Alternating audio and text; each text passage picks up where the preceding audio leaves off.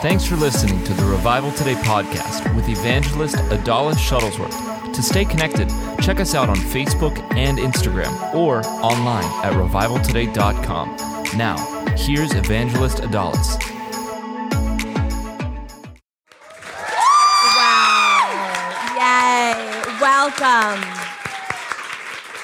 This is a special Q&A with Mags.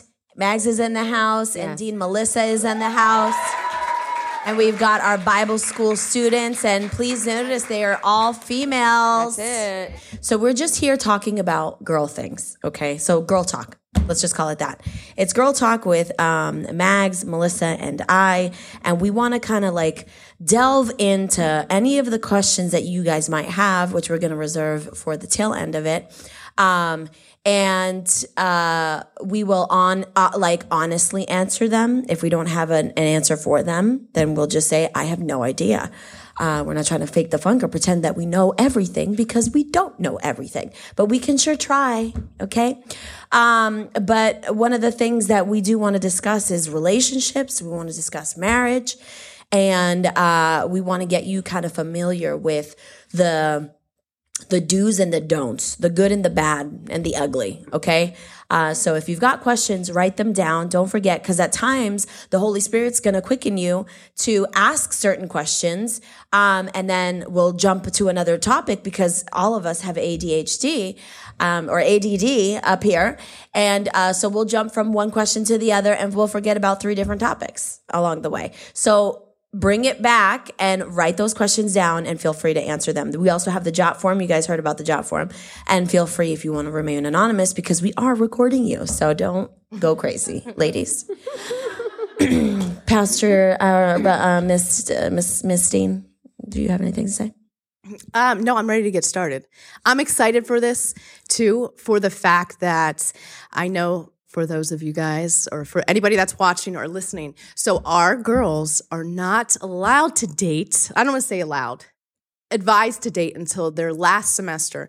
So that's something that we really have here, that Pastor Jonathan, Pastor Adalis has put into place to cultivate the time that you're here to seek after God, to give that 1.5 years, go full force. And we're believing, that as you do that, as you seek that stud, that man, that knight in shining armor is going to come along the way. But something that I've seen a lot in our meetings or just talking with students is that for some of you, especially out of high school or that are in your early 20s, it's what to look for in a spouse, or how do I know this person is the one? And a lot of times I've seen it where they will say, I don't know if I should make a list. Or I don't know if, I just will know from God that that's the one. So that's the thing I've seen. So I wanted to ask you that, Pastor Adalis, what do you think about? Let's rewind a little bit, because I want to talk about like the restrictions of relationships in our Bible school. One of the things that we've noticed, this is not a long 4 years. There's other Bible schools that require you to go 4 years and then an internship. Okay. So that's the norm. Okay. And we're not saying you can't date for 4 years, but we are saying to hunker down and figure out, like, put first things first. Correct. And figure out what you're doing. A lot of times what ends up happening is that you get pulled in this relationship, and then you lose focus with what God has for you. And we don't want that. We want you to first know with assurance what it is that you're called to do. I want you guys to understand what happened to me is based on years and years of a relationship that I had built with Jonathan. So it wasn't like I met him and then all of a sudden he asked me on a date and we got married. Mm-hmm. We established a friendship. I knew his character. Over 4 years, we'd ministered together every year in Hawaii. So we had history. So it wasn't just like off the cuff that I was just like, oh, I want to get married to you. Yeah. It wasn't like that, So there is a reality to knowing who you're gonna marry, and it's funny because when we were younger, our youth pastor said you got to know this individual for at least 4 seasons.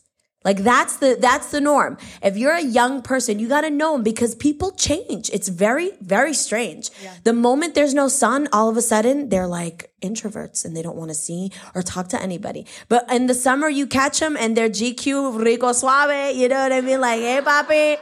And so you want to be able to decipher all of those things at least a year, y'all. And so I'm not telling you anything different that I would tell, or I'm not telling you anything different that I would tell my daughter.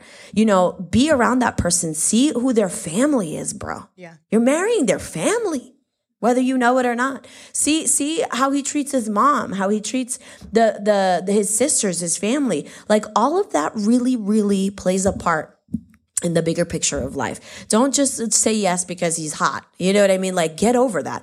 But most people, because we've narrowed it down to the ages of 18 to 35, we got some youngins up in here that have never dated, that have never been in a relationship. And all of a sudden, you know, Rigo Suave comes along and winks at you, shows you a sign that you look cute. And it's the first time that's ever happened. And all of a sudden you're married, you want to get married and have triplets.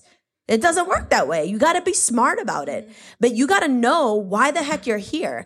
Our college was known as Zion Bridal Institute. ZBI. And it was a Zion Bible Institute. It's because everybody knew all of the women wanted to go in to get married. And so it was like, what happened to the call of God on your life? I'm not saying that you know, that's not important. Marriage is actually the second most important decision you're ever going to make outside of salvation. But know what you want to do, because a man is not going to be the remedy for all the problems in your life, which so many women feel like it is. Once I find the man, then I can launch into ministry and I'll know exactly what I should be doing. You should know what you should be doing now. Correct. Which is why when I was in Bible school, that's why I went. I wasn't going looking for no hookup or no honeys trying to whatever. Been there, done that. I don't need that. I need to know what God has in store for me. So it was the first time that I fasted. It was the first time I took Bible seriously, my prayer life seriously, and God showed up and he told me exactly what I was going to do. And make no mistake about it, I needed to know with certainty that God spoke that to me, without the need of Jonathan holding my hand or any kind of outside help, man, woman, child, grandmother, pastor. I needed to know that for myself with certainty, because now I look back on my life and the things, the storms that we've weathered together. I know that I would not have weathered that storm if God didn't tell me that I was supposed to be where I was supposed to be. Because I promise you, if he didn't, I'd be like, bye, this is too hard. And that's the seriousness of it. If you don't have a call of God on your life and walk it out with certainty, one storm is going to knock you the heck out. And so that's what we're avoiding. We're trying to build in you character, integrity, and loyalty in the Word of God before some other relationship. And so that's what's important. And we've seen it time and time again. We've seen it. I've been in this game 17 years. She's been a counselor for high school students for freaking ever. You know, Mags has been with us in the ministry for several years. We know the cycles. We know the toxic patterns people take to in relationships, and it sideswipes everything. It shipwrecks the call of God on their life, and it becomes a deterrent instead of something that's a jet engine for you. Like, you just wait on the Lord, but know what the heck you got to do in Jesus' name. And that's why we said, no, forget the dating, because we've seen it time and time again here in this Bible school. There's lots of people that left. You know, and lots of people that get like, there's a stumbling block and all of a sudden their heart is broken. All of a sudden this isn't going right. Or now they're totally in love and they're lying and they're doing things that they shouldn't be doing to cover it up. It's not worth the call of God on your life. Mm-hmm. So this is important that you understand that we're not doing this just to be like, you know, Hitler. Like, this is the Nazi regime. We're going to tell you what to do. Wear black. You know, don't, whatever. It's not like that. We're protecting your behind. And we're developing character and this stay the course culture. And so that's why we do it. Do you feel me? Yeah. What else? That was great. Okay. What do you want me to talk about? My relationship?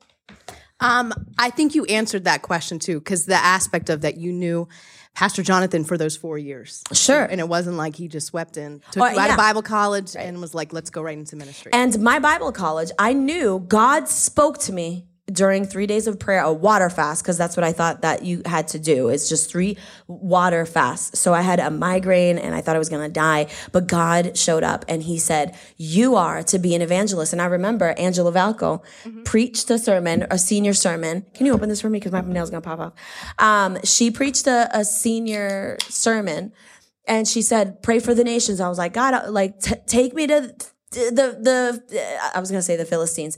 Take me to Japan.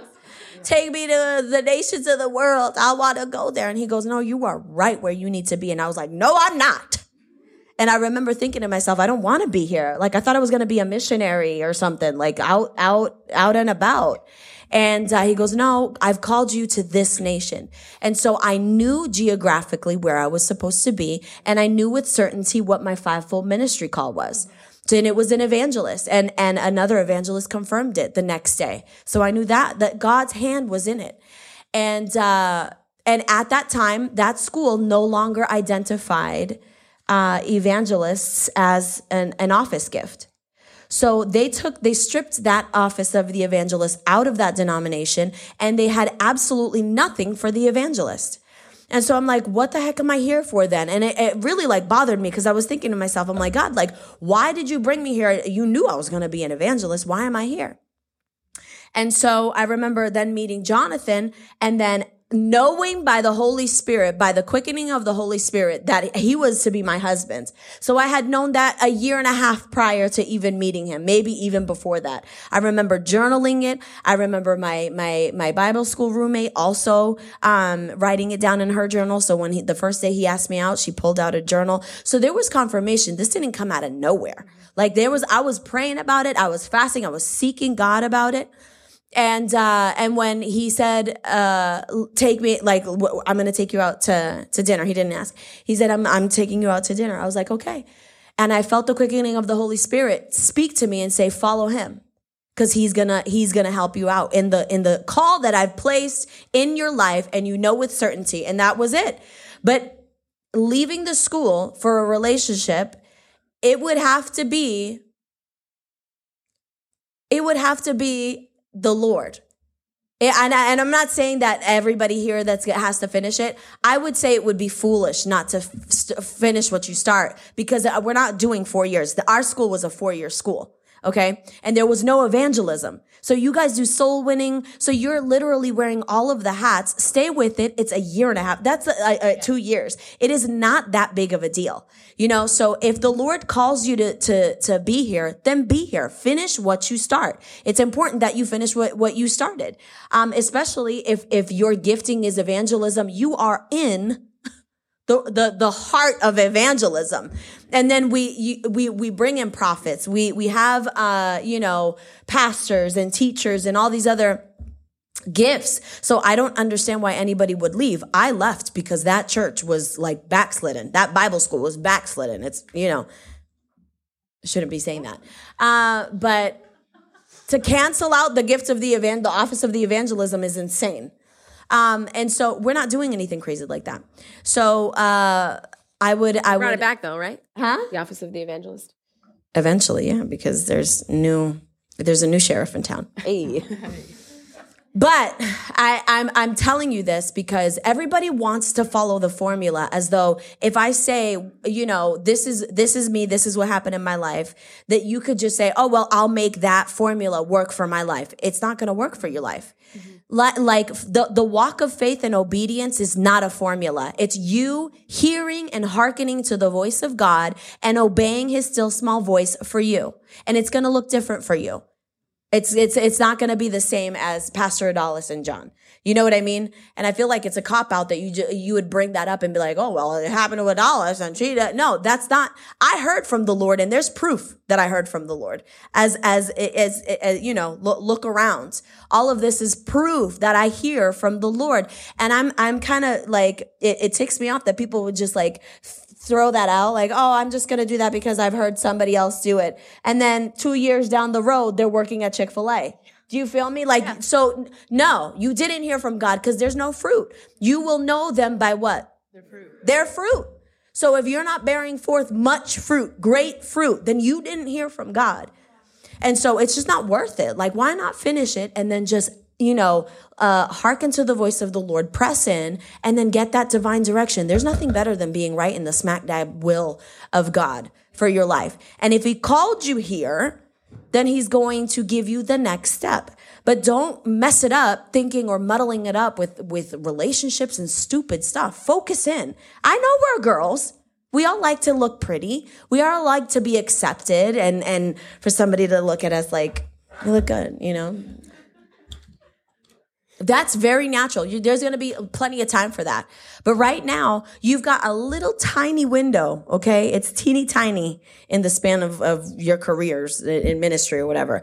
This is such a, you're going to look back on it and be like, that was such a beautiful time that I could, get acquainted with the Lord and his word and his call for my life. I'm going to press in like never before. And then in that time, like it was with me in Bible school, he spoke to me for the very first time. He told me with certainty what I was going to do. And that has really been what I've fallen back on every time things get sticky. It wasn't a word that Jonathan gave me. It was something God spoke to me, which is why you are here. And you're outside of your comfort zone, outside of your bubble, outside of the protection of your mommies and daddies coming. Now is the time for you to press in and figure out what the heck you're going to do. Okay? And I'd like to hear from Adalis as far as encouragement for the girls that this is their last semester, they're launching out, and they're not married. Because I know for you, when you left Zion, you weren't married, and now today you're married to a wonderful man. And I was even thinking as Pastor Adalis was talking, I was listening to the podcast last week about feminism.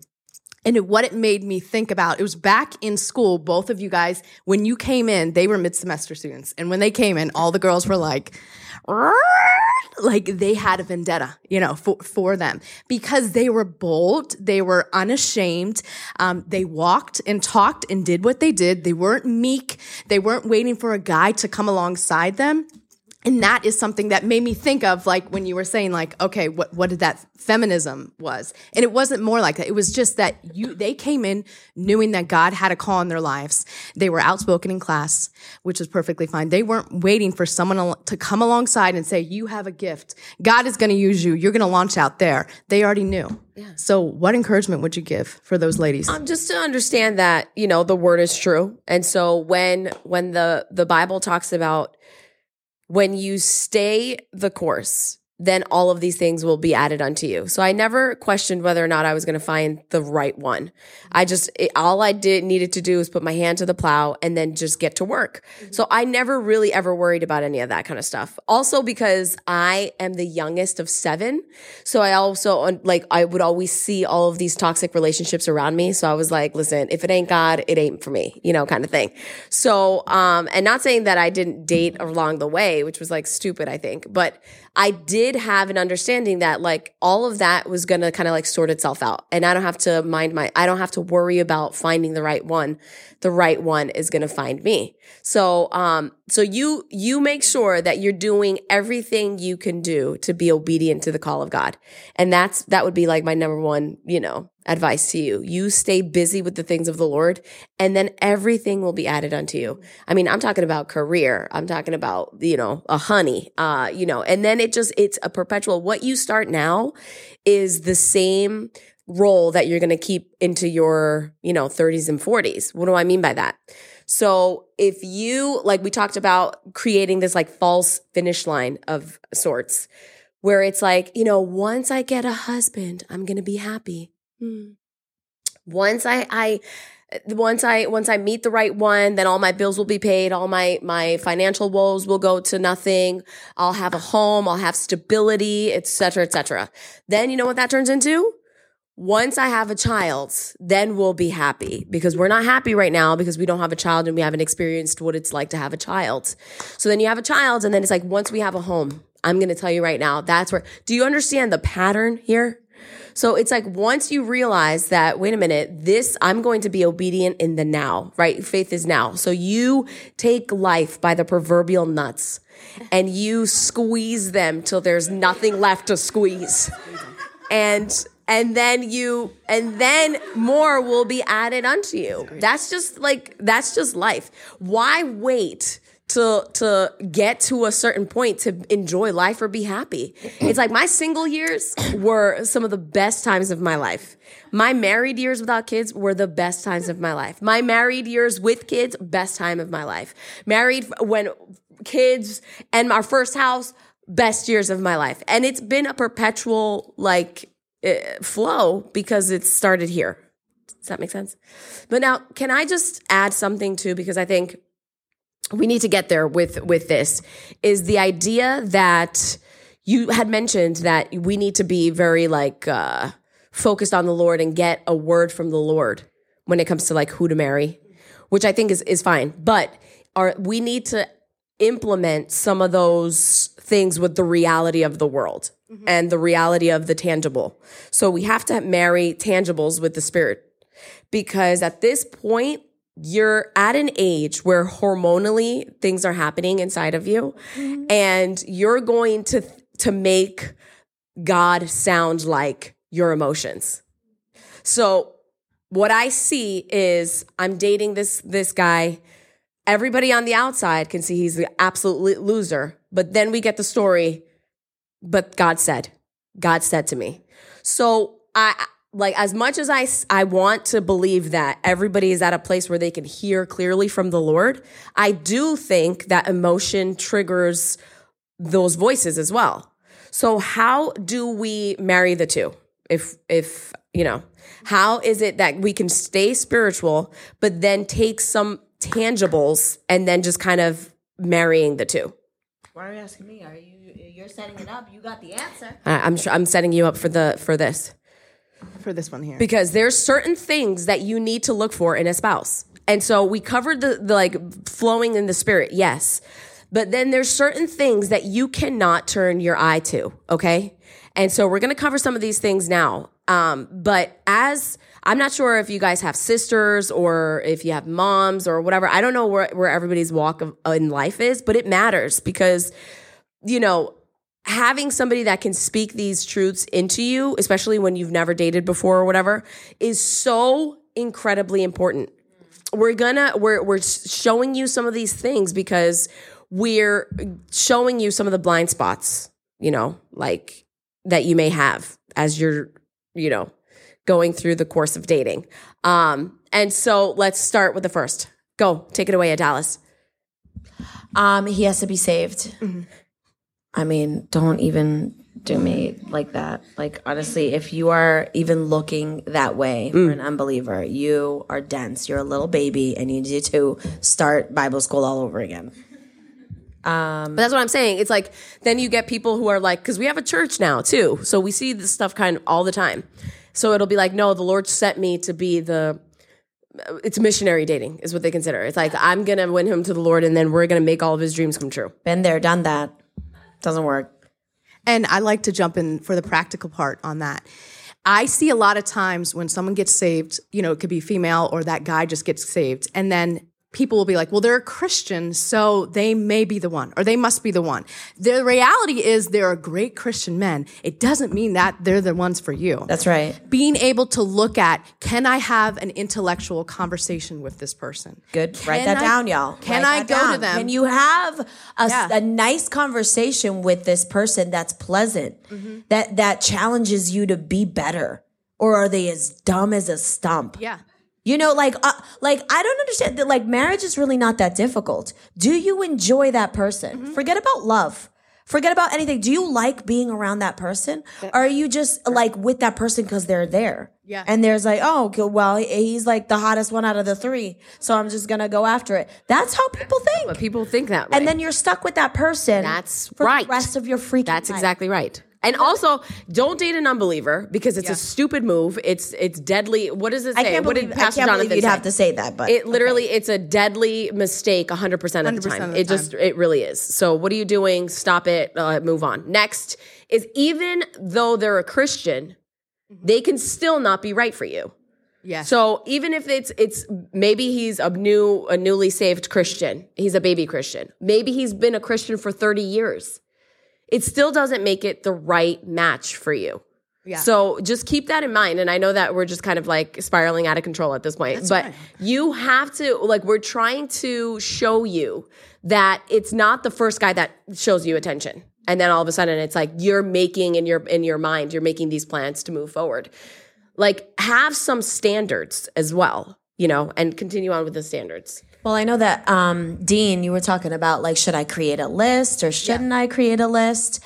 I think the list should be like principles found from the Word of God. Like, is he a holy man? Is he working? That's a good one. Yeah. Is he a man of integrity? Does he treat his family well? Like, these are things that, like, if you have this set list, and it's not like I want him to have a neck tattoo and like a little piercing here with like gray speckled hair. Like, don't get rid of that nonsense. We're not talking about appearances here. Okay. Cause so many of us we get stuck on the appearance, and you actually miss out on the blessing because he's not really the package that you want him to be. But in reality, he's got all the freaking qualities of a really amazing husband. Mm-hmm. You got to think father. You got to think husband. You got to think, is this man in a time of COVID going to take my family to church? Is he going to defend us? Or is he just going to be like afraid and, we got to wear masks? Like, think about those things. Is he going to be loyal to the house of God? Or am I going to have to wake him up every Sunday and have to pressure him to take the kids in, but he doesn't really want to because he wants to watch football? Y'all, don't ignore the Holy Ghost, the leading. The moment you feel that, like, that can't be right, dip out immediately. Because there's certain qualities that you can never ever dumb down. Being holy, being a man of work. What else? Let me see the list here, because it's true. I think that the list can take people into their 40s and you're single because they don't match the list. 6-pack, tan, blonde hair, one green eye, one blue eye. Like, I mean, like, so true. So it can take you off course, of course, like, definitely. But having those godly traits, that's what's going to sustain you. So we talk about, where you're going to learn about the different kinds of loves that the Bible talks about. One of them being eros love, the erotic love. But then after that, there's different forms of love that have to take you through 50 years of marriage. You understand you're not going to feel like the person that you marry when you're 20 is not going to look like the person that is 70 years old next to you. Mm-hmm. You're helping us. You have to have something that will carry you through in marriage. It's like I always say this, like, when I wake up next to my husband and he's got dragon breath, like, the last thing I feel is love. That's the last thing I feel, if I'm being honest. So I have to have something that's in my spirit that is going to be like, all right, I'm going to make him breakfast and a coffee. Get up, respect. I have respect for him. So anyway, so do you guys want to go through this real quick, this list? And we'll try to make it as fast as possible. What time is it? What are we doing on time here? 1:47. Okay. Marriage is marrying an unbeliever is a fatal mistake 100% of the time. Marriage means leaving your mother and father. Do you want to speak into this? No. Skip. 3, don't date an unbeliever. So if you can't marry one, don't date one just because you're bored or because he's showing you attention. Easy? Yes. Easy. Take potential spouse to a Holy Ghost-filled meeting and see how they respond. That's a good one. That's a good one. That's a really good one. That's a good one. So why is that a good one? Because you can be unequally yoked. Even though they consider themselves a believer, they might not be like full of the Holy Ghost. And how does he receive? Speaking in the Holy Ghost is straight up weird. And so how can you try to divulge like the deep, intimate things that the Lord has revealed to you in your private time of praying in the language when he thinks you're full of the devil? That's it. It can't work. It's not going to work. You're going to get frustrated. And you know what? Inevitably, you go that way. He doesn't follow you. You follow him. That's the way it is. Which leads us into 5, God's divine gender roles. You got to know them. Yeah. So you've got the great shepherd, and the sheep. The great shepherd being God, right? Who's the shepherd, the under shepherd? Pastor. The father, or the father of the home, or the man of the house. And then the sheep. So you have to understand that when you marry somebody, he is the leader. So does he lead? Or can you steamroll him every single time? You can get your way every single time. That is a big red flag. That's a big one. Because if he can't lead, follow his dude, leadership. you're going to usurp him 100% of the time. 100% of the time. And then it's going to be an off-balance house. And then you're going to be miserable because you're going to think that your man is weak. And then you're going to look at to another guy who's like, you know, leading his household. And then you're going to be like, wow, I wish I had a guy like that. And then it's trouble. So make sure that that person knows how to lead. And the divine gender roles, you submit. It's the S word that nobody likes to talk about, especially us girls. It's you submit as a wife. That means if I have a feeling that we need to move to Pittsburgh, like I did, I have to be quiet until the Lord reveals it to him. And it's not like, if you don't move to Pittsburgh, Abel, I'm divorcing you. That's there's people like that. Do you understand that there's people like that? Manipulation is witchcraft. So understanding the divine gender roles, your husband is the leader. And a man who won't lead is out of divine order. Which is also important to note here that you got to fall back, like look for somebody that's going to go the same way you're going. You're called to Nigeria and he's not. Do you think you're going to end up in Nigeria if he's not called to Nigeria? The answer is a resounding no. So like, what is it that's why I don't think people take their calling that serious. Mm-hmm. Because if you're just saying yes to the cutest guy that's on the block and you're following him out, I don't think you took it serious. I don't think you took the call of God serious enough. Because for me, if I know with certainty where I'm supposed to be, and that other person has to fall in alignment with where I'm at. And luckily, God ordained it so that Jonathan was exactly that person for me. Everything God told me to do, Jonathan was fulfilling it already in his life. He wasn't called to be a missionary to the Philippines. No, because that would have been we'd have to part ways, So it's like, why not go find somebody that you could easily submit to, because you're flowing in the same way. You're going the same way. It's easy to do that and join yourself with somebody that's going the same exact way you're going. So I just don't understand in the realm of submitting. I think that's a lost art, and it's a cause of major problems in marriages, because you get married to Johnny Boy and Johnny Boy doesn't even want to be in ministry. So you feel to go to Alaska to start a church, and Johnny Boy's like, no, I've got a business here that's making a lot of money. I'm committed to this business. You know what you have to do? You have to fall back and stay back, because you're out of line. It just messes everything up. So for me, it's like, for that person, and this is why I don't even I don't get in the middle of like relationships, because for me, the moment you've already like kissed or made out, it's a wrap. Yeah. It's the hearts are there's a tie. The hearts are intertwined, and all you're gonna say is, "Thus saith the Lord." And when you say "Thus saith the Lord," Adalis bye dips out. Because that's a big thing. Thus saith the Lord is a big thing. That's a big statement.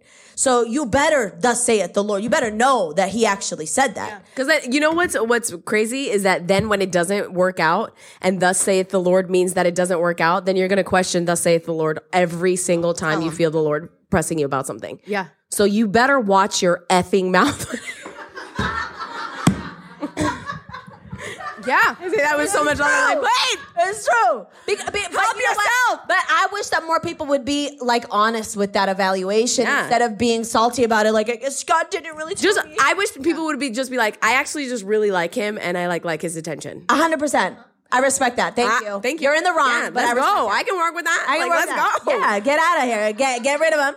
But I don't let that. Yeah, no. All right. God's divine gender roles. That's number 5. 6, are they productive? So are they productive? God, this means so much, especially in for your age. Productivity, are they failing out of school?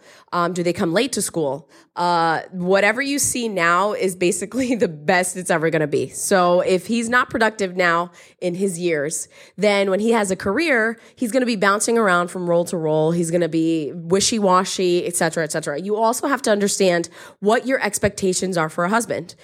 Is your expectation someone who pays all of the bills? That's okay if that's your expectation. If he pays all of the bills, that means that he's going to make maybe $100,000 or more, right? Maybe with Biden economics, we're talking about $350,000 or more. I was gonna say. That's okay. You can have those expectations, but you also have the expectation that he's not going to be at home every single night for 5:00 dinner. Playing Scrabble with your kids. When he's making bread, he's not going to be there for breakfast. Okay, Right. So And you best believe that if you're staying home, you be making that bread. Oh.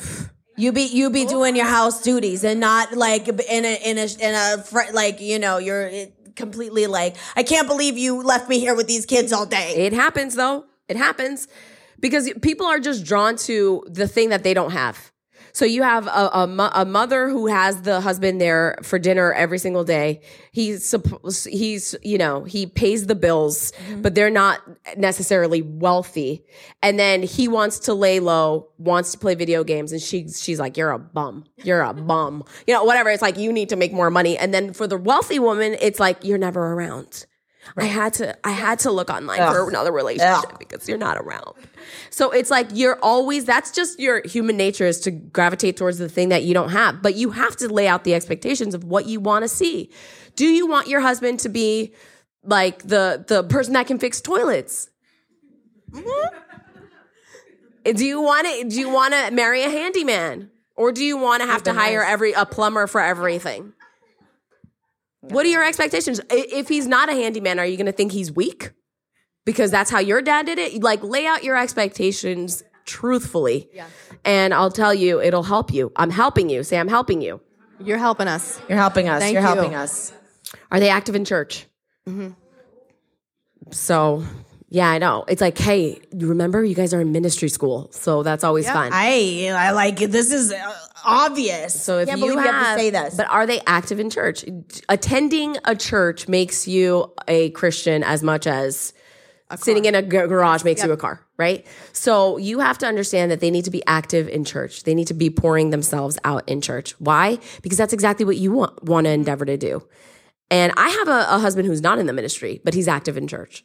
So you do too, Jazz. So it's like you have to make sure that person loves the Lord. And if he loves the Lord, he shows it by what he does with his time, right? Good? Yeah. Next. This one's awesome because I think it's like so like another level. Like, this is so me. Number 8, get a recommendation from their pastor. Yo, what? Excuse me, like, dear Pastor so-and-so, can you please call me? I need a recommendation because I'm starting to date so-and-so and blah, blah, blah, blah. Let me tell you, pastors, they have like this innate ability to want to watch over their sheep. And even if you're not a sheep, they want to protect you. So if there is something that this guy has, these skeletons in his closet, that pastor is going to be like, you know what? I'm not quite sure he's ready for a serious relationship at this point in time. Or he's going to be like, this is the best thing ever. Oh my goodness. He's been praying for a wife for 10 years. You could be the one, yada, yada. But get that pastoral recommendation. And it also will tell you if he's actually faking the funk. Because what if you get a pastoral recommendation and the guy's like, I have no idea who that guy is. Even though he's painted a picture, right? We're living in social media age where you can paint any picture you want. But the proof is in the pudding. So why don't you get that pastoral recommendation? I'll tell you what. That's a great one. Yeah. Want to add to that, Ada? No. All right. 9. Who are their friends?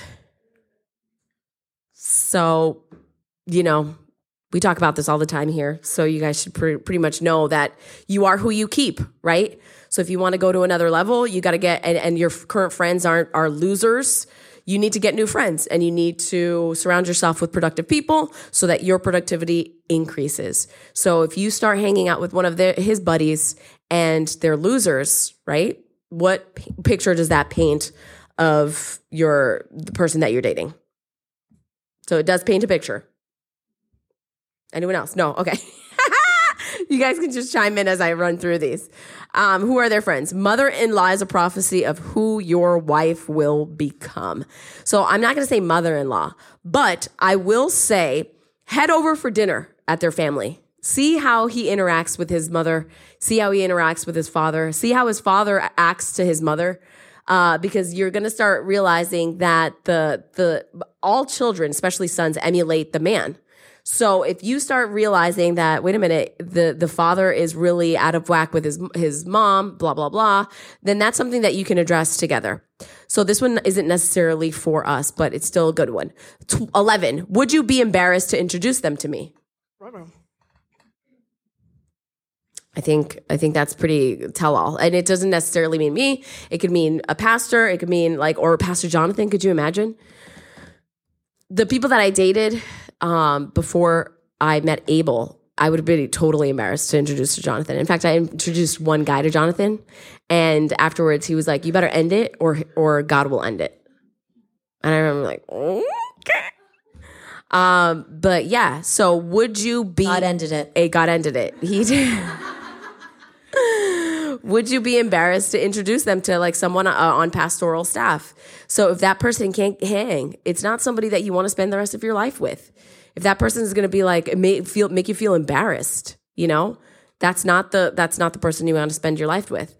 12, is that what number we're on? 12. Yes. No person can be expected to give you what only God can give you. So any unrealistic expectation that this relationship is going to fulfill the desires of your heart is total garbage. So unless you fill that hole first with the love of God, you're going to continue to run like a batty fatty, trying to fill up because, well, what am I'm so dissatisfied, blah, blah, blah. Fill that desire with the love of God. And the way that you do that is diving into your word daily. It's a routine that can never be broken. Number 13, how are they with money? How are they with money? So I understand you're at an age where you're not going to be dealing with a lot of millionaires, but what we want to emphasize are cheapskates. So if the person is asking for a deal on doing coupons at dinner time because they took you to, Golden Corral. And he has a coupon. Cheapskates make things very frustrating in your life. And so and that's a really difficult thing to kind of like break off of people. So how are they with money? How much debt do they have? Do you understand? Do you see a pattern of the tangibles that we're trying to paint a picture on? How much debt do they have? So it's not just like, he's got blue eyes. He's got blue eyes. You have to have some real life conversations. 15, how do they talk or treat their parents, which I already covered. 16, don't need to be wealthy before marriage, just stable, which really goes in tandem with how are they with money. Are you paying for them? Oh. 17, don't see don't see what they see where they're going, where they're headed. And I think you can speak into this a little bit more because when you met Pastor Jonathan, it wasn't what he is today. So what did you see when you met him? Billy Graham. I was like, this guy is going to make it straight to the top.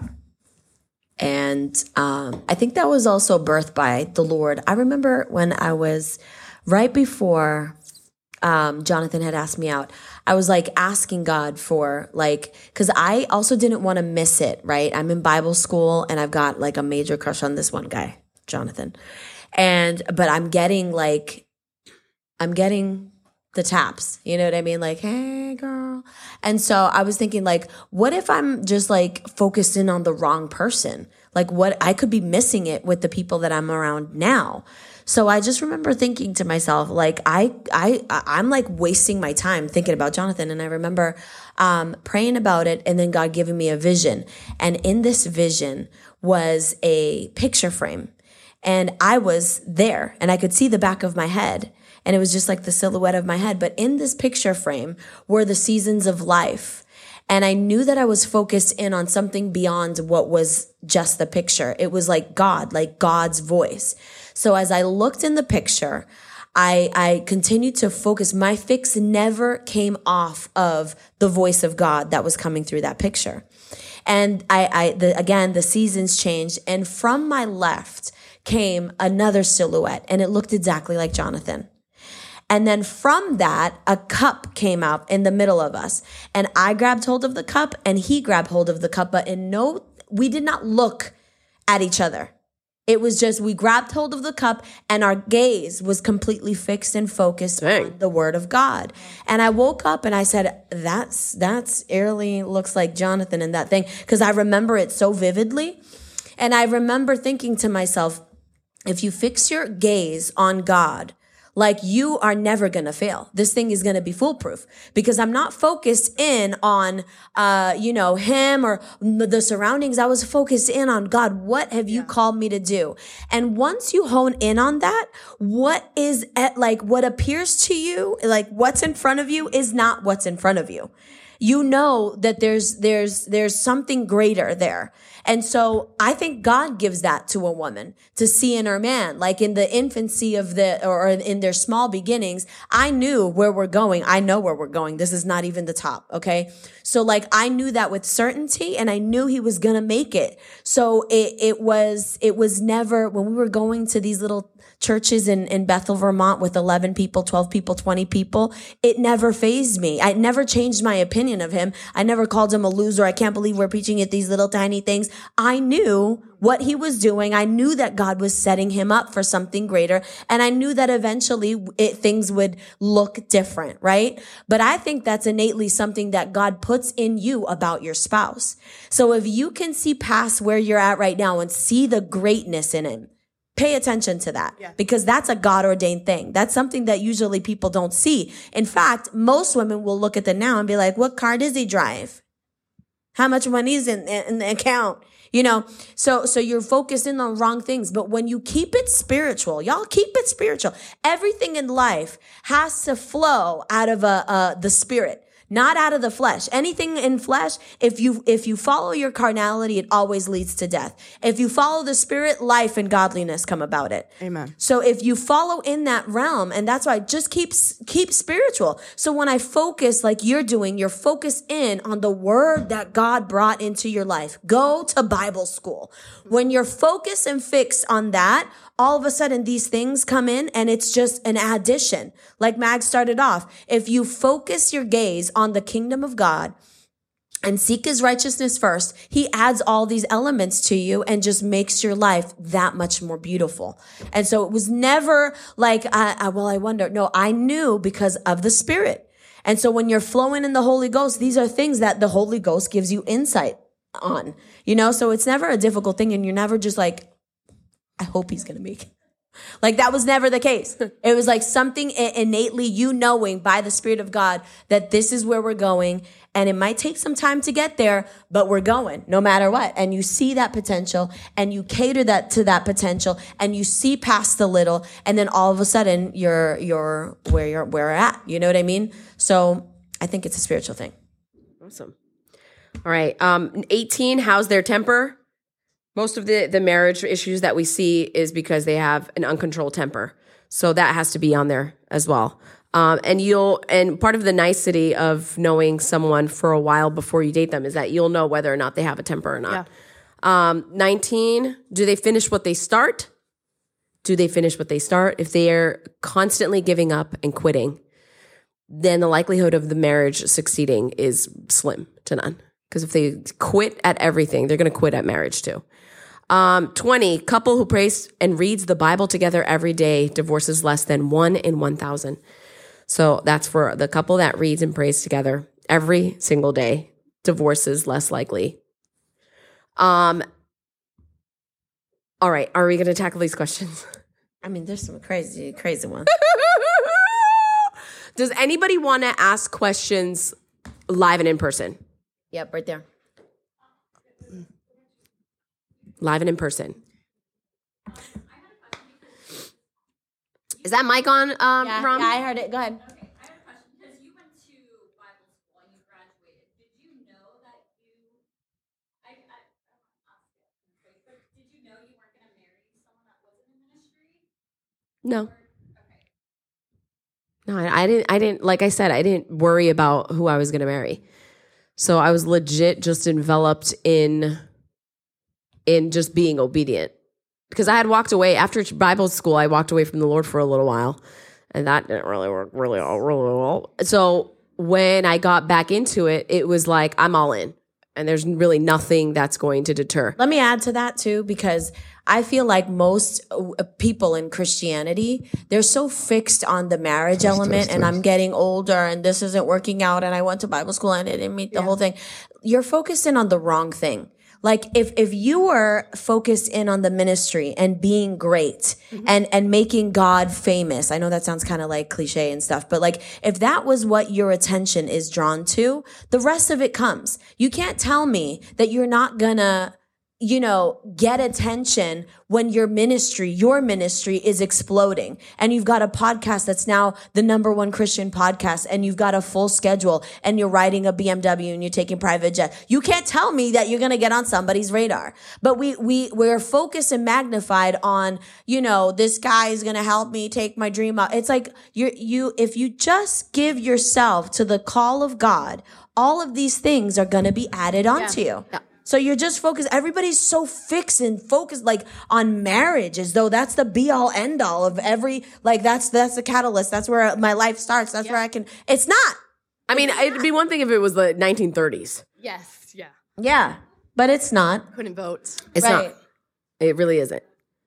You can do so much as a woman. It's not even funny. So it's like, just do what God's called you to do. Stay in on that. And once you do, again, I just don't feel like people really take the word of God seriously enough. It's seek first the kingdom of God and his righteousness, and everything is added to you. Let me tell you, Jonathan was the last thing on my radar when I followed the call of God. I didn't want to go to Bible school. I'm like, I'm better than this. I don't want to do this. And so I was like thinking to myself, this is the last place I'd want to be, but I'm here because I'm obedient to the voice of God. And because I'm here, I'm going to push away the distractions and figure out why I'm here. Yeah. Like why? And I want to know where I'm supposed to be geographically and what I'm supposed to do in the fivefold ministry. Yeah. So give that to me with clarity. And the moment I started focusing in on that, all of a sudden Jonathan came running around. Begging for me to marry him. Oh, God. Questions, more. Good, we got one up here. Bethany, traverse the abyss. Okay, so kind of feeding off of that question, I've heard like a lot of different opinions and takes on this, so I'm just kind of curious. So if you know you're called into the ministry and you're like pursuing that, do you think it's wrong to date or end up with somebody who's not in the ministry? Is that something that should be on your list, even though it could work? Do you get what I'm asking? Like the same kind of thing? Like, is there like a right or a wrong? Like, it just depends on what kind of ministry you want to go into, right? If your be all end all is to make a podcast, like the #1 Christian podcast, to minister to women and children or whatever the heck you want, I don't know. I think you can't say, I can't say it's as a blanket statement that's not going to work, because then it wouldn't have worked for Joyce Meyer. He's not a minister. Her husband's not a minister, but he knows his role. She submits to him and he calls the shots, So it's not like it's an impossibility. We say put it as a priority because it lessens the tension, there's just, you don't want to have somebody, if that person that you find can, help you and continue to kind of like put fuel in that flame where all of that stuff can grow and he can not feel insecure doing his own thing and seeing you like rake in whatever, all of the, followings and whatever, if he's not insecure about that and he can support you and breathe life and be a good support system for that, welcome him. He doesn't, I don't think that you have to be in ministry for that realm of ministry. If you want to be an evangelist, if you want to be a pastor, you gotta have somebody that's gonna be, and again, it's not an impossibility. Sandy Garcias, who's in Houston, Texas, she is the lead minister of that church, and her husband takes the back seat, really. And he's not insecure about it. He's a strong guy. And if asked, he takes the mic and preaches. And so, what I'm saying is it's very difficult to kind of like find those kinds of men that can cultivate your giftings and not feel like, oh, that's silly, because that's what it turns out to be. And we say the same for any men that are in ministry. If you find a wife, that's a nurse, and you're trying to make this ministry thing happen, eventually you'll see that she's starting to bring in the money and she starts belittling the call of God on your life. And the pastor, that little church that you got, well, I'm here like busting my tail off, bringing in the money. That's the reality of relationships and their dynamic in ministry. But it just depends on what you're going to do. So I can't say that that's a blanket statement. No, but I would get somebody who loves the Lord, loves ministry, who would, support you in that endeavor, and genuinely mean it, not just say so just to get married. You know what I mean? Like, I support you. Yeah, no, I'll be there for you. And then really they're like, no, this is not going to work. I'm not putting a dime of our money into that, podcast. This is a waste of time. Oh, wow. 3 people have listened. You don't want that. You want somebody that's going to know your heart and have a heart for the lost. All of those things, yeah. What do you think? What would you say? It's much easier to get somebody who's shares the same dynamic and career goals as you. Much easier. So, I mean, that's the simple version, because we could get dramatic in both sense of the thing. But, especially if I'm single and I want to become a pastor or an evangelist, by golly, it would be an amazing thing to get together with somebody who is an evangelist or somebody who's a pastor. It's so much easier. Next. I've heard this before, and I don't want to say here, but they're like, well, you should put yourself out there. You should date and see what's out there. And do you agree with that? What does that even mean? I don't know what that means. I was confused too. Yeah, I don't, I think making yourself friendly, to me, I understand the concept there, because there's some women that are waiting for Prince Charming to go and knock at the door, and they are not social. They're not putting in their best effort. They're looking crunchy. They're coming out of their homes with PJs on. You're going to church like that. Sweetie, no. You know what I mean? Now's the time. You single, throw on some heels on Sunday. Huh? Let me see them boobies every now and again. Okay, all right. No. Let's take it back. I'm kidding, but I'm just saying, put in a good effort for crying out loud. I don't need you to be up in a moo-moo and then expect for people to come running after you. Yeah. You're delusional. Put in something nice. Look good. So putting yourself out there is just like it says, the Bible says, show yourself friendly. If you want to have friends, show yourself friendly. If you want to have a spouse and you're looking for a spouse, by golly, go to the young adults. Make yourself approachable. If they want me, they're just going to have to find me. Yeah, that's not conducive to finding anybody. You have to be willing to open up and make yourself vulnerable. Hi, my name is, how about start there? You know what I mean? So if we're going to put yourself out there, it's just giving off that vibe where you're not I'm waiting for my Prince Charming to come. You're going to scare everybody away if you say those words. Okay. So knock it off with that kind of thing. I'm just waiting for the man of God to come and sweep me off my bed. No, that's not reality. Again, if you just focus in it, I'm so busy. We're all so busy with life right now. You know what I mean? All of these little stupid little things, the isms that people say, that kind of stuff just doesn't make any sense because you're just busy. So when you're busy doing the work of the Lord, that's why I'm saying, put your head down and start working. And keep yourself busy doing what God's called you to do. And all of a sudden you're going to look and there's a honey right there. Yeah. They're right next to you. You didn't even know it, but he was right there. And he's taking notice of you working your tail off for the Lord. And it's a draw. You want to exude that kind of love and femininity. All of that matters, ladies. So when it's put yourself out there, maybe it's just putting a good step forward in that kind of direction where you are making yourself available and not just in a corner expecting for your Prince Charming to come in. But at the same time, too, I think that as a child of God, you don't have to compromise someone else that's living in the world that has to go find a guy that's in the bar.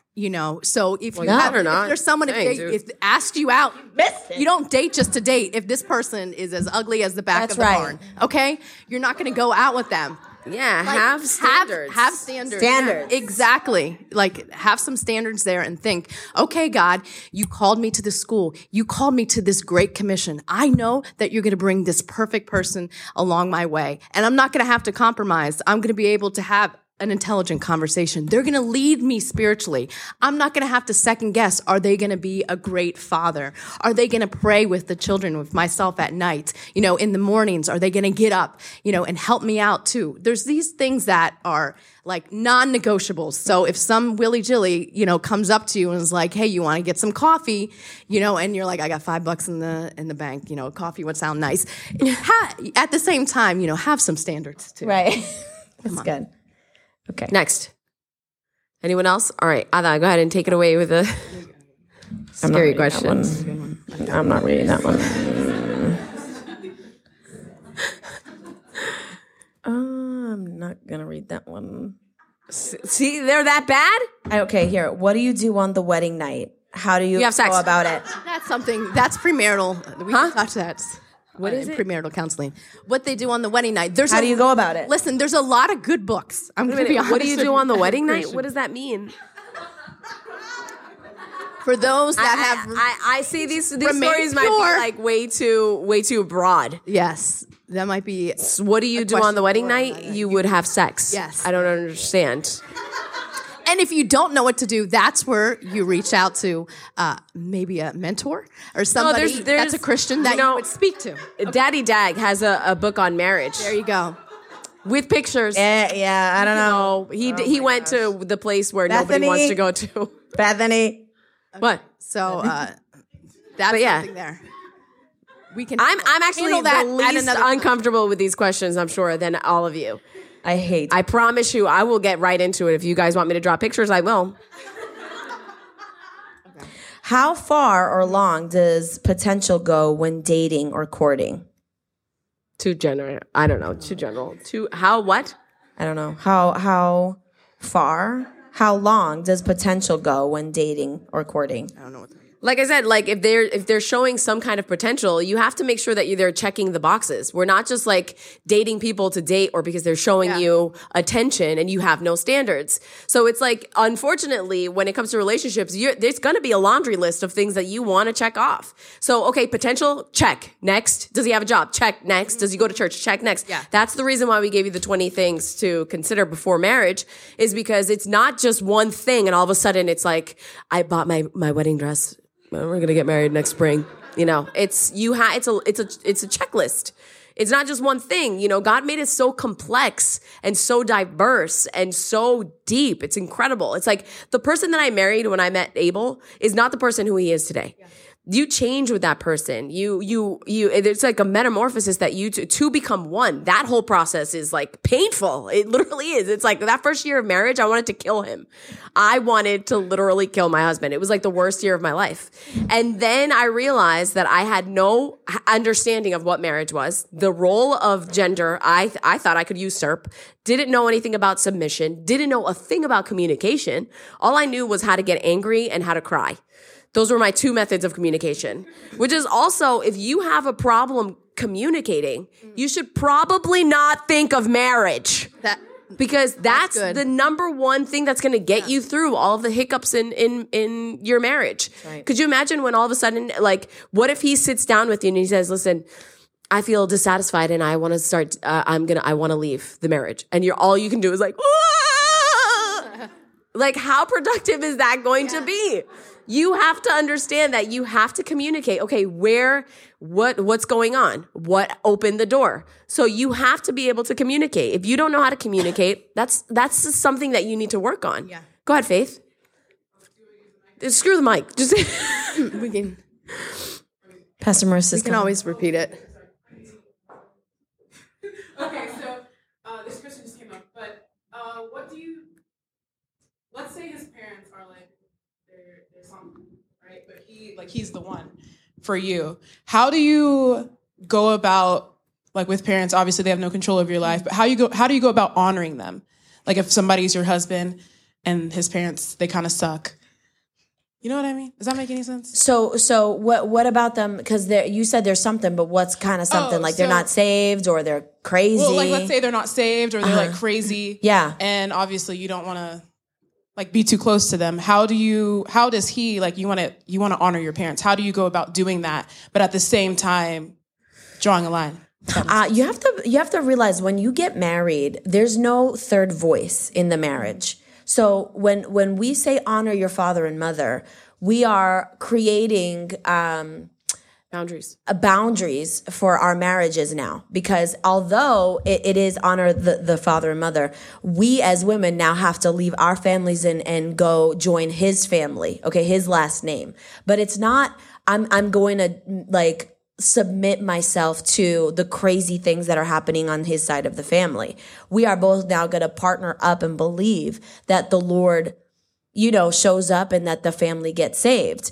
But when it comes to like those third voices, you got to make sure that you start getting comfortable with the idea of not calling your mom every day, or having, to ask for insight on certain things from crazy. Do you know what I'm saying? And allowing that crazy to permeate, because you have to build those boundaries. But when Jonathan met me, my family was in no way saved. My dad was a Christian, but he's very religious.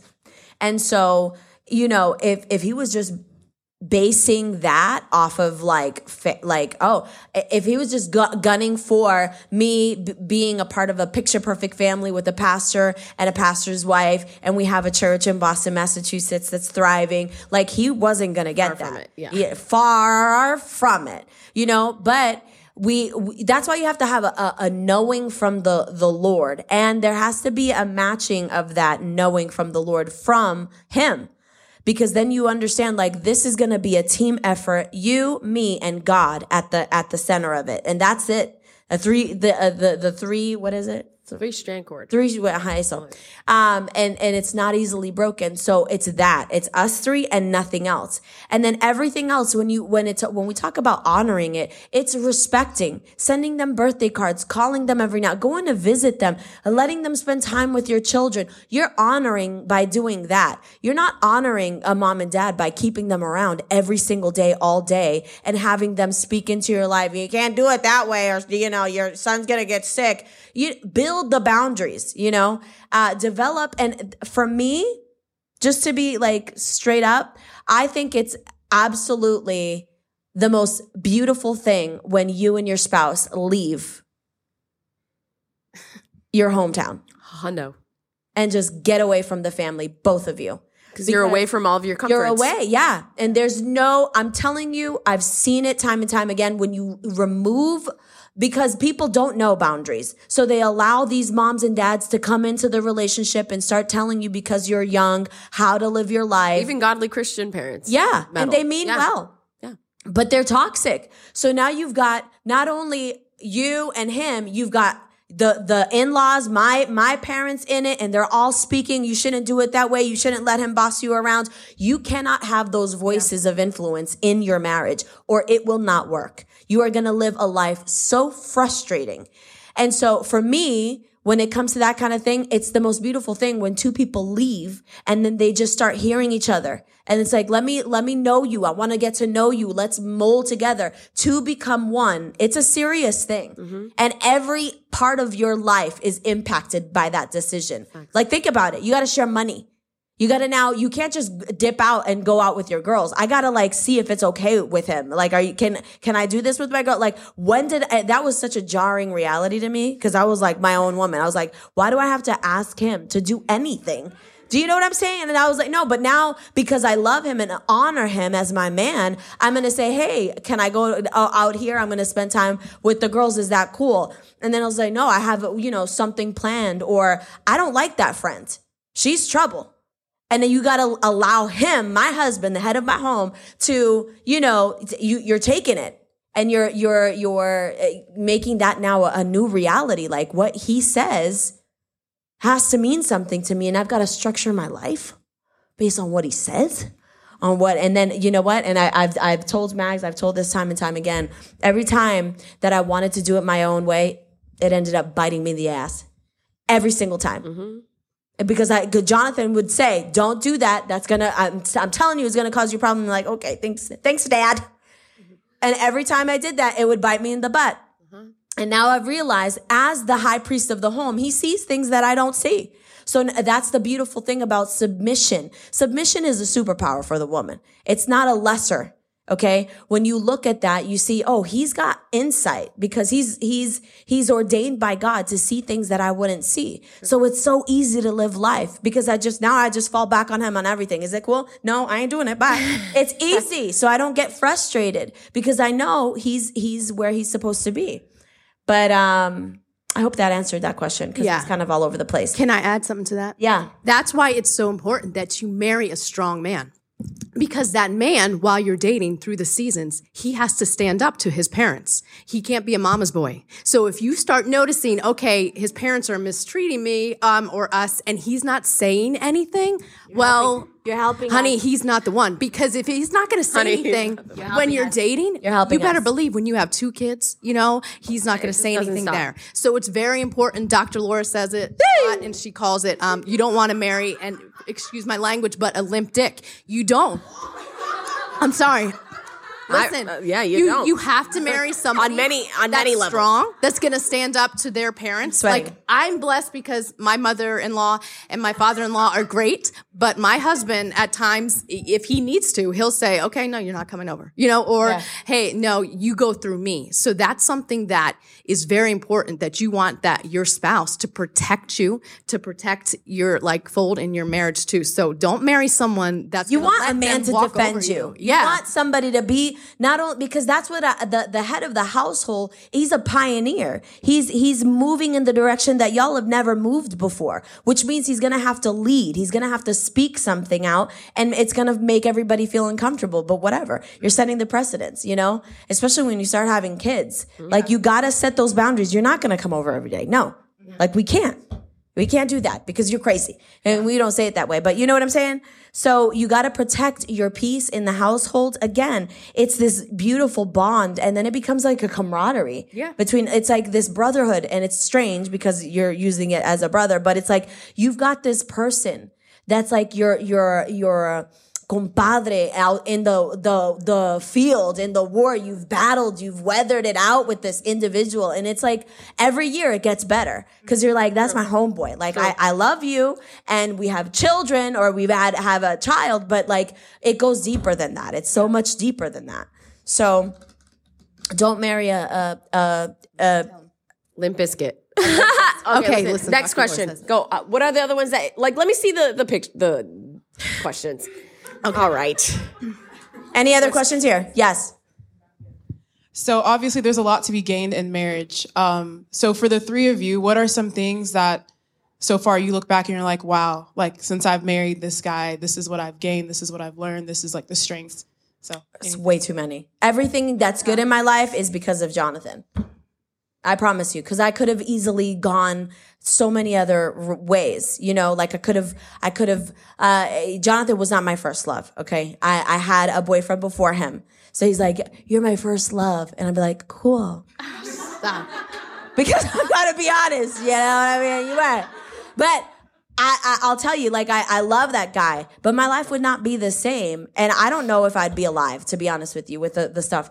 Jonathan has enriched my life in ways that I didn't even think was possible. And especially as a woman coming from New England, where you're not allowed to say that a man can enrich your life and make it meaningful, because you have to hold your own and you don't need no man to find fulfillment and blah, blah, blah. I can't even begin to tell you how colorful he's made my life. He doesn't know how to fix a toilet. He's not a handyman by any means, but he gives me joy. He brings me joy. He just makes me laugh. So on the days that I am shoveling out our cars out of the snow, and he's just standing there cracking jokes, I don't get upset about it, because I desire that. I want you to make me laugh. I could do this on my own all day with my eyes closed. I don't need your help. What I do need is joy. What I need you to do is hold it down for us in that kind of the spiritual realm or whatever. But everything about my life is so much better because he's in it. I found my voice because he encouraged me.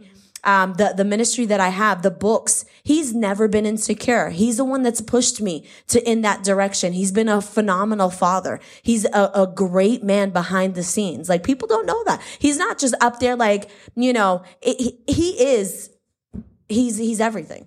Yeah. So to say like how it's impacted me, there's just way too many. Like, my life before him was Blah, blah, blah.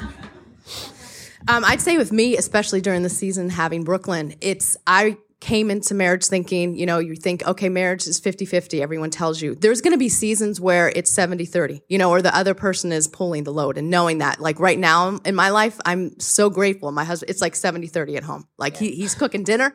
I mean, I couldn't Tell me believe more. it. I could not. How was that? Literally this whole week he has cooked dinner. He's taking care of my baby today. Yeah. He took off work to take care of her. And wow. And that's something where, like, knowing that there's times where, as you move in marriage, like that you have to be, okay, if he's working, if he's traveling, you're at home. It's 70-30 is on you, but there'll be other times you want that person, that camaraderie where they're going to be able to pick up the load when you need it too. That's good. That's good. Maggie's? Ready for this? All right. Oh, what are the ultimate no's in the bedroom as a married couple? Christian You didn't couple? answer the blessings. Faith asked all three of us. Wait, what? How has marriage enriched your life? What have you learned? Yeah. What have you learned?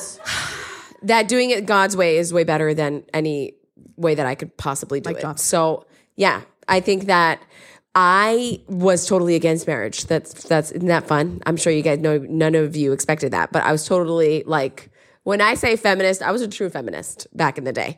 So I was all about women's rights, and I wanted to be the single, like I wanted to be the breadwinner, and I wanted to blah, blah, blah. And if a guy was so lucky, to marry me, or, I'd be the blessing and all that kind of stuff. So it really did take the Lord to just kind of like move in my life. And the series of events that happened with Abel was something that needed to happen because I'm so thick.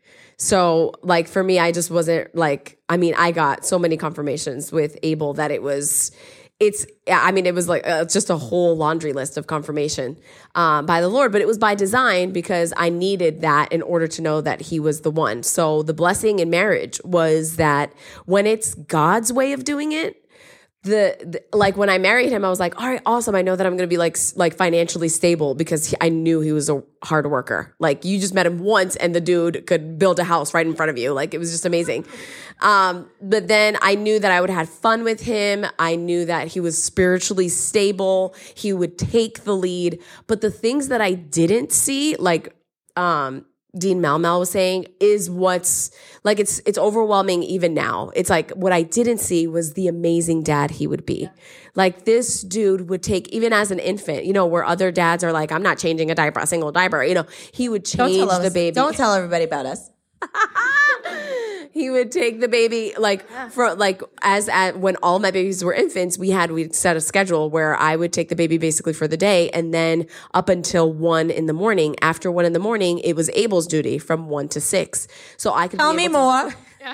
So I'm able to sleep from 1 to 6, and he was with newborn babies, he was taking care of the babies. Then all of the kids. He would bathe the babies. I can't believe you would allow him to do that. 100%. He is the most amazing dad. So it was absolutely like I look, and then even through COVID when we were working crazy hours and he would just be like, go, I'm here. I'm go, or any time that I would I feel like I'm clearly like run by like more emotions than most, cause I'm just like angry all the time, but he's the guy he's my great equalizer. Yeah. He's the one that's like, he's like, you're overreacting. You're so dramatic. Please bring it down a little bit. Yeah. You need that. And he does, he is. So when I say that, we transitioned into something like completely different, it literally is. He and I are like, I don't even think of anything. I don't think of it as a marriage. I just think of it as like myself. Like, what do you mean? Oh yeah. Oh, and we're married, but he is me. I am him. Like everything we do is for each other, by each other. It's this absolute wonderful relationship. I know there's really nothing quite like it. And when you do it God's way, you'll be protected for the rest of your life through all the seasons. Because let me tell you, I was a crazy preggo. So especially for that year, I was like hormonally totally out of whack. And that dude walked me through some of the darkest times of my life. Because of me. Thank you for that, Pastor. I was like, you were doing pastoral duties. I was doing pastoral duties before I was a pastor. I was like, Abel, it's gonna be all right. Yeah, you stay with it. Is she ever gonna be normal batty. again? She's a fatty baddie. So yeah, I think that when you do it God's way and you let him you let his hand be on it, man, it's just a perpetual just increase. It's awesome. All right, you ready for this question? What? Oh, we have a few minutes, and it is: what are the ultimate no's in the bedroom for a married Christian couple? The marriage bed is undefiled. I don't no pornography. Don't use any outside sources, to come into the bed. You don't stay away from No pornography. Kirk Franklin, okay? No Kirk Franklin. Let's not do that. Yep. I don't know what they're talking about. I'm like, I don't know what happened. Kurt Franklin's in the bedroom. Google it. Yep. Yeah. No. She said, you say no gospel. He did what Pastor Adalis was talking about. Yeah. So what? Yeah, you just don't allow those outside influences to come in. You know what I mean? If you want to be creative, get creative, girls. Keep it spicy. Next. Testing, Zach. Okay. Yes. So this is kind of from an opposite standpoint. Like, what do you do? Because I've heard like people talk about this. Like, what do you do when somebody who you Don't like approaches period, you or tries right there. to court you. Why even Like go you beyond know that? they're not right for you. Yeah. How do you do it and politely? Because you know what I mean. Rude. I don't give a rat's patoot about. I mean, I get me. I get. Keep it moving. Because I'll tell you what happens when you get aggressive about who you are and what you have to offer, then it sets the precedent for all of those other guys. Because of course, like it goes around. Like that person, that's the girl you don't want to mess with. Trust me, you don't want to go there. So I get downright like ugly. Like, please do not talk to me. Like if it has to get to that point, you better believe that it's getting to that point.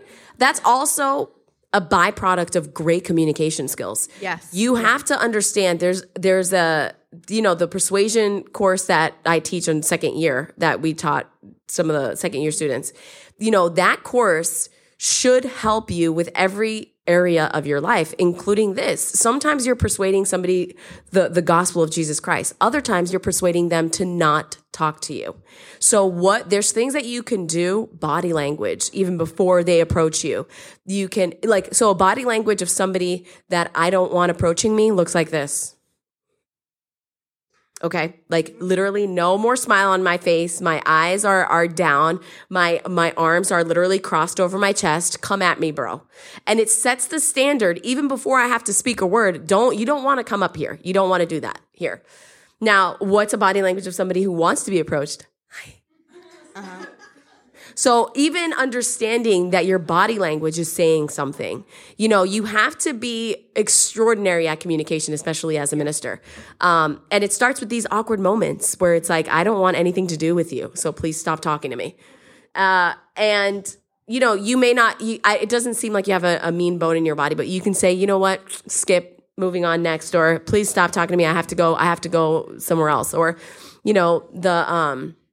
the niceties of small talk where they say, well, gotta go. I gotta take a phone call, and then just literally just pick up your phone. And, there's ways to do it so that it's not rude or tacky the way that I would do it. So there's definitely ways that you can kind of stop it from going any further and, giving him the message, sending him very clear and direct signals. But you being like, is not a clear and direct signal. So make sure that you... And if he's persistent about it, you're not strong enough.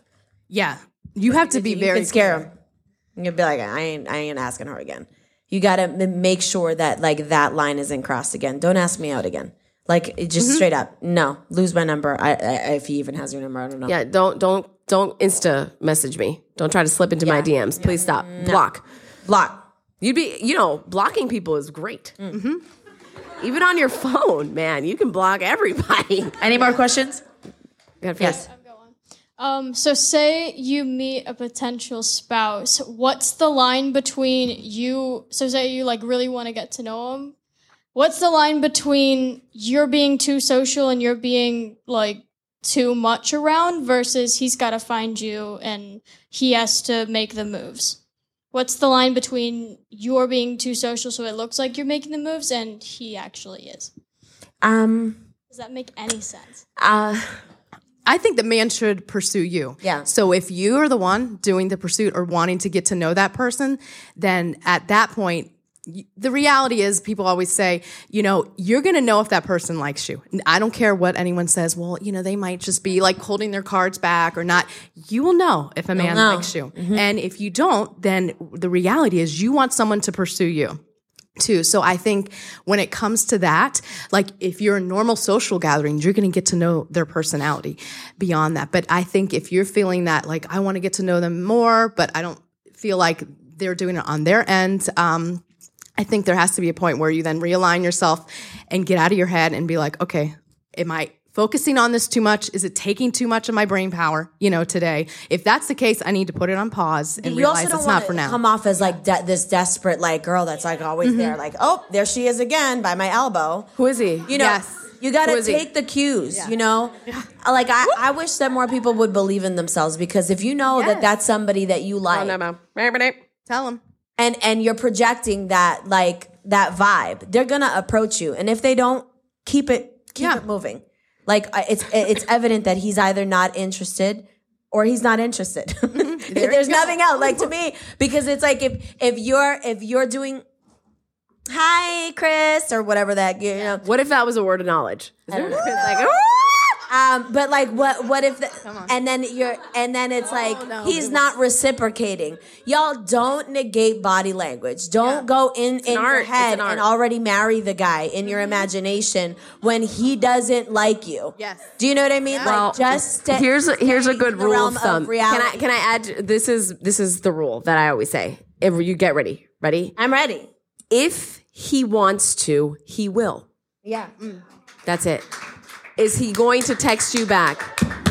Is it? Tell me how hard it is to send a text back. It's not. Especially if he likes what he sees, you better believe he's like, without a doubt. Abel, I'd have to be. This was me and Abel. No, you hang on. no, facts. No, Facts. you. So you have to understand that there is that element of If that's approach. not happening organically, it's time for you to move on and not live in la la land. Listen, if he wants to, he will. These guys will make a way where there is no way. So that's all you need to know about it. And don't be heartbroken about it. Just keep it moving. Again, if you're focused on the call of God, it makes it so easy that you guys aren't a bunch of losers, because you guys are focused on the call of God. You actually have purpose in your life. So we can always say, hey, listen, remember, stay focused, stay focused, stay focused. And none of the noise matters. But yeah, if he wants to, he will. So that's all. Go ahead. So I know you guys touched on like the knowing or like being with them for like 4 seasons and like seeing through all that because people change. On the flip side, I've also heard like, we got confirmation from the Lord and we got engaged after 2 months and this and that. And like, I've seen it fail. I've seen it work, both kind of things. And I know that you touched on like, you and Pastor Jonathan, like knowing each other for a while too, like being friends first, all that stuff. Do you think that there's like a wise way or even a system, or it's different for everybody, is like a timeline is like, you should aim to be with this person for this long, but it's okay. Do you get what I'm saying? Yeah, I think you should aim to know a person. I think that's the before you get romantically involved, before you start flirting, before you start making out, who is this person and where is he going? Is this the wagon that I want to hitch onto? Like, you know what I'm saying? Like start with just the basic. Do you like Scrabble? Like, why are we talking about marriage right now? Do you like brownies? Do you like chocolate? Because I love chocolate. If you don't like chocolate, we're going to have some problems. You know what I mean? Like, why does everything immediately in the Christian world have to lead to marriage? Why not just sit back and chill for a minute and just let things happen organically the way that they're normally supposed to happen? For me, it was... And it's not a formula. That's what's silly, because like Melanie and Jared, he's in his 40s and she's 39.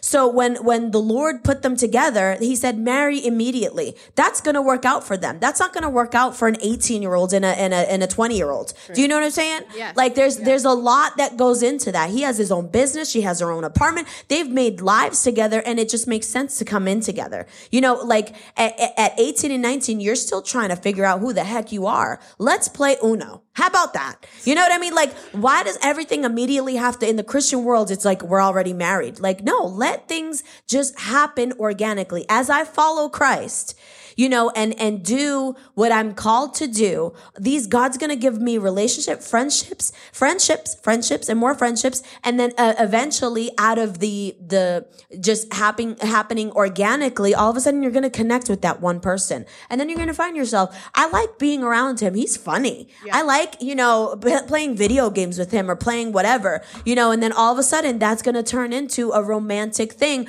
where you guys are now like talking about deeper things. Like, what do you want to do with your life? I want to be in ministry. Well, me too. That's interesting. Like, where do you see yourself? Well, and then you're starting to share dreams and aspirations. And then from that, develop a romantic involvement. It's not, is this the person that I should marry right now? I just really feel like it's like, because we're in ministry together, we go to Bible school and we have the same. It's not like, just chill, you know, and set a good standard. Like, why are you making out immediately? Like, why are you just like giving it? Because the thing is, your brain stops functioning the moment you make out. Your heart is tangled up. That's it. Goodbye. Marry him.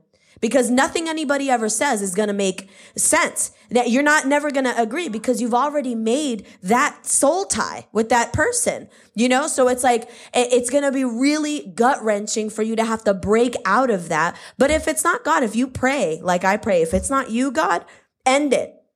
He'll end it. And you're going to have to suffer through the hardship when you could have just done it naturally. Just, what's up? How's it going? Let's play basketball. You know, like whatever that might be, like let it happen organically. And no, there is no formula. Everybody's different. And if you're trying to do it like Jonathan and I did, getting, you know, engaged in 3 months and like you're fooling yourself. You're bound to fail. So just do it the way the Lord has you to do. Just be obedient to God. Keep him first in everything you do and just be friends with people. Just how's it, you know what I mean? Like it should just happen organically. Wasn't Pastor Jonathan, didn't he say that he'd never be... He was always mean to me. He always made fun of me. He was always mean every single time. And I like that because I was like, yeah. He's so funny. And then that like, you know, because that's his humor. If he wasn't mean to me, I would be devastated at the things he says from the platform. But because I knew the legwork and he was making fun of me well before that, now when he says it on the platform, I laugh. So I'm not like, I can't believe this. No, it's not. I know him. I know what and that actually, the sarcasm attracted me to him, actually. So from that kind of stuff, you see out of that friendship, you see the idiosyncrasies and you see the ebbs and flows of that individual. And you're like, I can connect to that.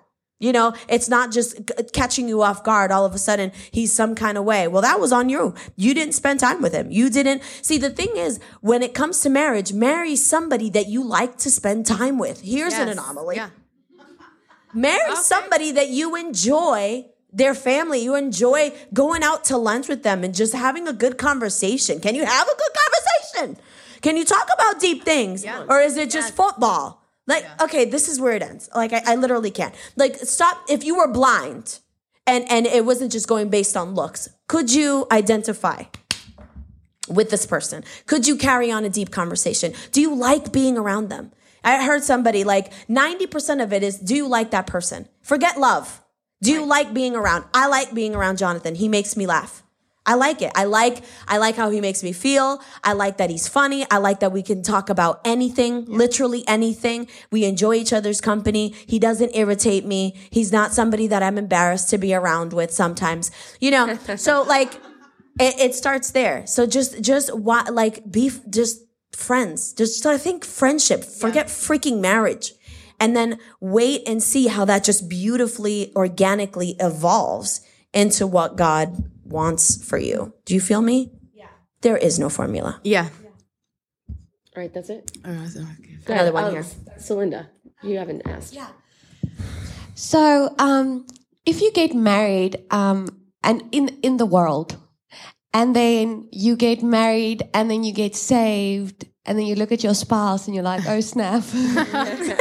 What advice would you guys do? Stick with it. Yeah. Stick with it. because it's covenant, right? So a covenant cannot be broken. Like what God has put together, you vowed unto God that this is going to be my person, right?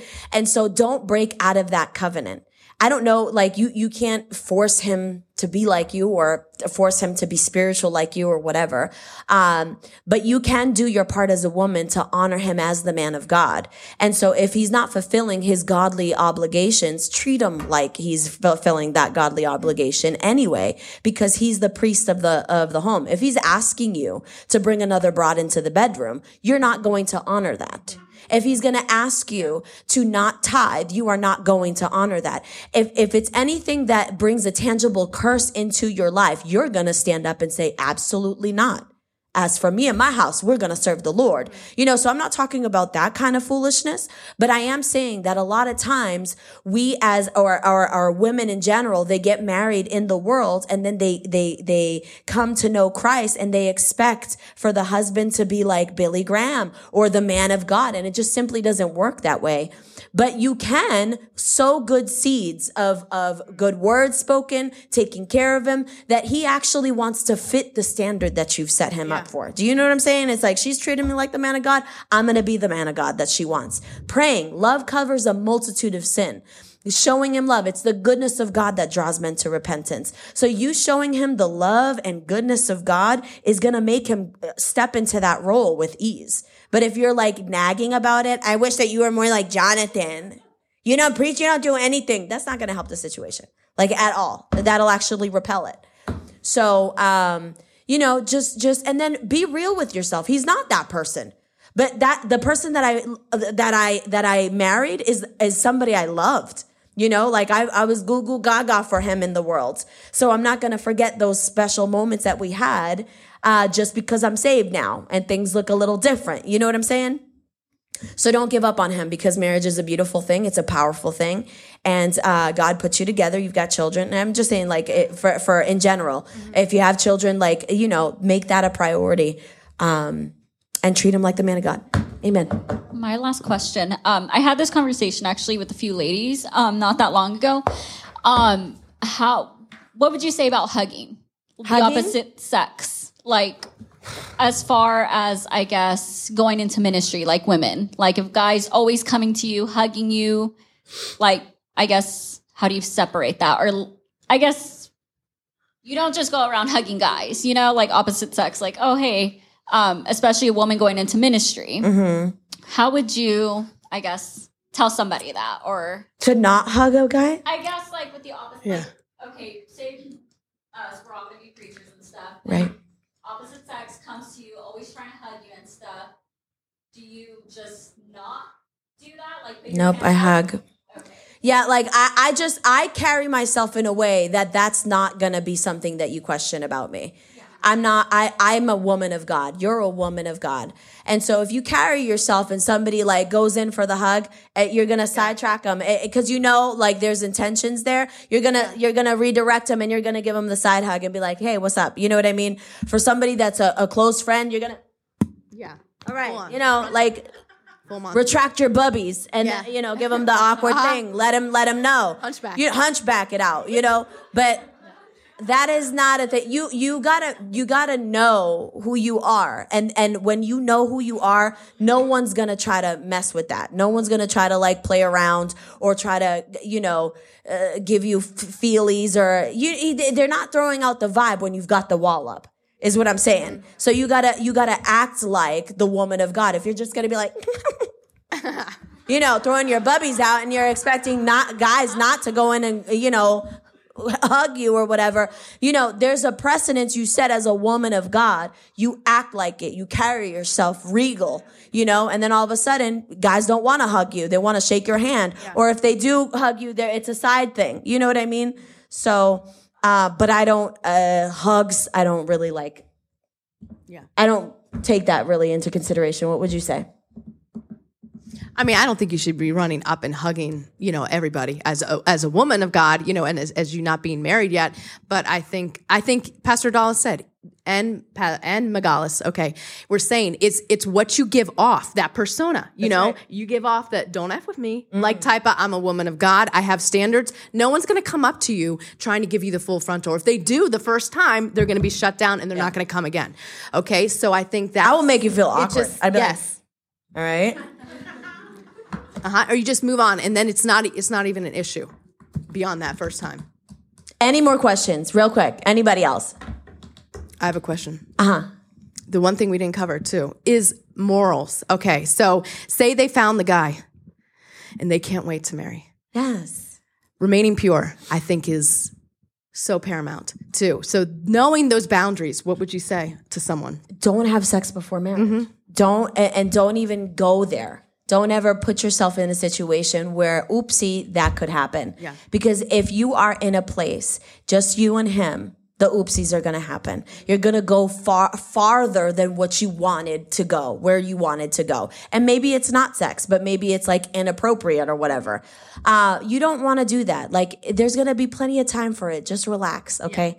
Yeah. But don't put yourself in those situations. Don't get in your parents' basement, just you and him. Don't be a person. Again, it's all about what you're projecting. Are you a woman of God? Then you're not going to be caught in certain places. You're not going to be caught sending nudies. I got to say that because this is with the life that we now live. Okay. You gotta set the standard. You're not, listen, ladies, none of y'all, let me catch you posting a bikini shot as a woman of God. No. Turn to your neighbor and say no. No, not here, not ever. Okay. You are never going to see a picture of me in a bikini as long as you live. That's a promise. I vow to you and man and God. No two-piece bikinis you ever gonna see me post a bikini picture. Okay? Why? Because I know what people deal with. I know what's out there. And I know the weaknesses in people. And I'm not going to allow myself to be used as a pawn in the enemy's game. Okay? So no, there's just certain ways that we carry. There's certain things that we abstain from. And especially if you know he's your boo-boo, there's going to be time for that. There's going to be ample time for that. So just relax and don't get yourself, in that situation. Awesome. Well, that's it. You want to close out in prayer? And then we'll finish this. Father, in the name of Jesus, I thank you for your help. Thank you for allowing the Holy Spirit to lead us and guide us into all truth. I pray, Father, that every one of these women would have a good, godly husband that would join them in the ministry and whatever endeavor they choose to go into. And I pray, Father, that all of the other distractions, that we would set them aside and put you first. I pray that every woman would leave this Bible school with certainty, knowing where they should be, what they're called to do, what their message is, where to be geographically, in the mighty name of Jesus. And your word says that if we put you first, you and your kingdom, you add all of these things to our lives. So like it was for me, like it was for Mel, like it was for Mags, as we put you first, we weren't even looking for it. You added to us our spouse. You added us to our lives everything we wanted and then some. So let that be the case for every person that's here, Lord. Bring addition, bring the multiplication to every area of their life in the mighty name of Jesus. And Father, for every tool that the enemy might use, looking like a GQ honey, that would set them back or push them away from the call of God. Yes. We sever that relationship even now in the mighty name of Jesus. And I pray that everything born of the soul would be cut out in Jesus' name. Father, we choose to follow your will and follow your ways all the days of our life with no distractions in Jesus' name. And all God's women said, Amen.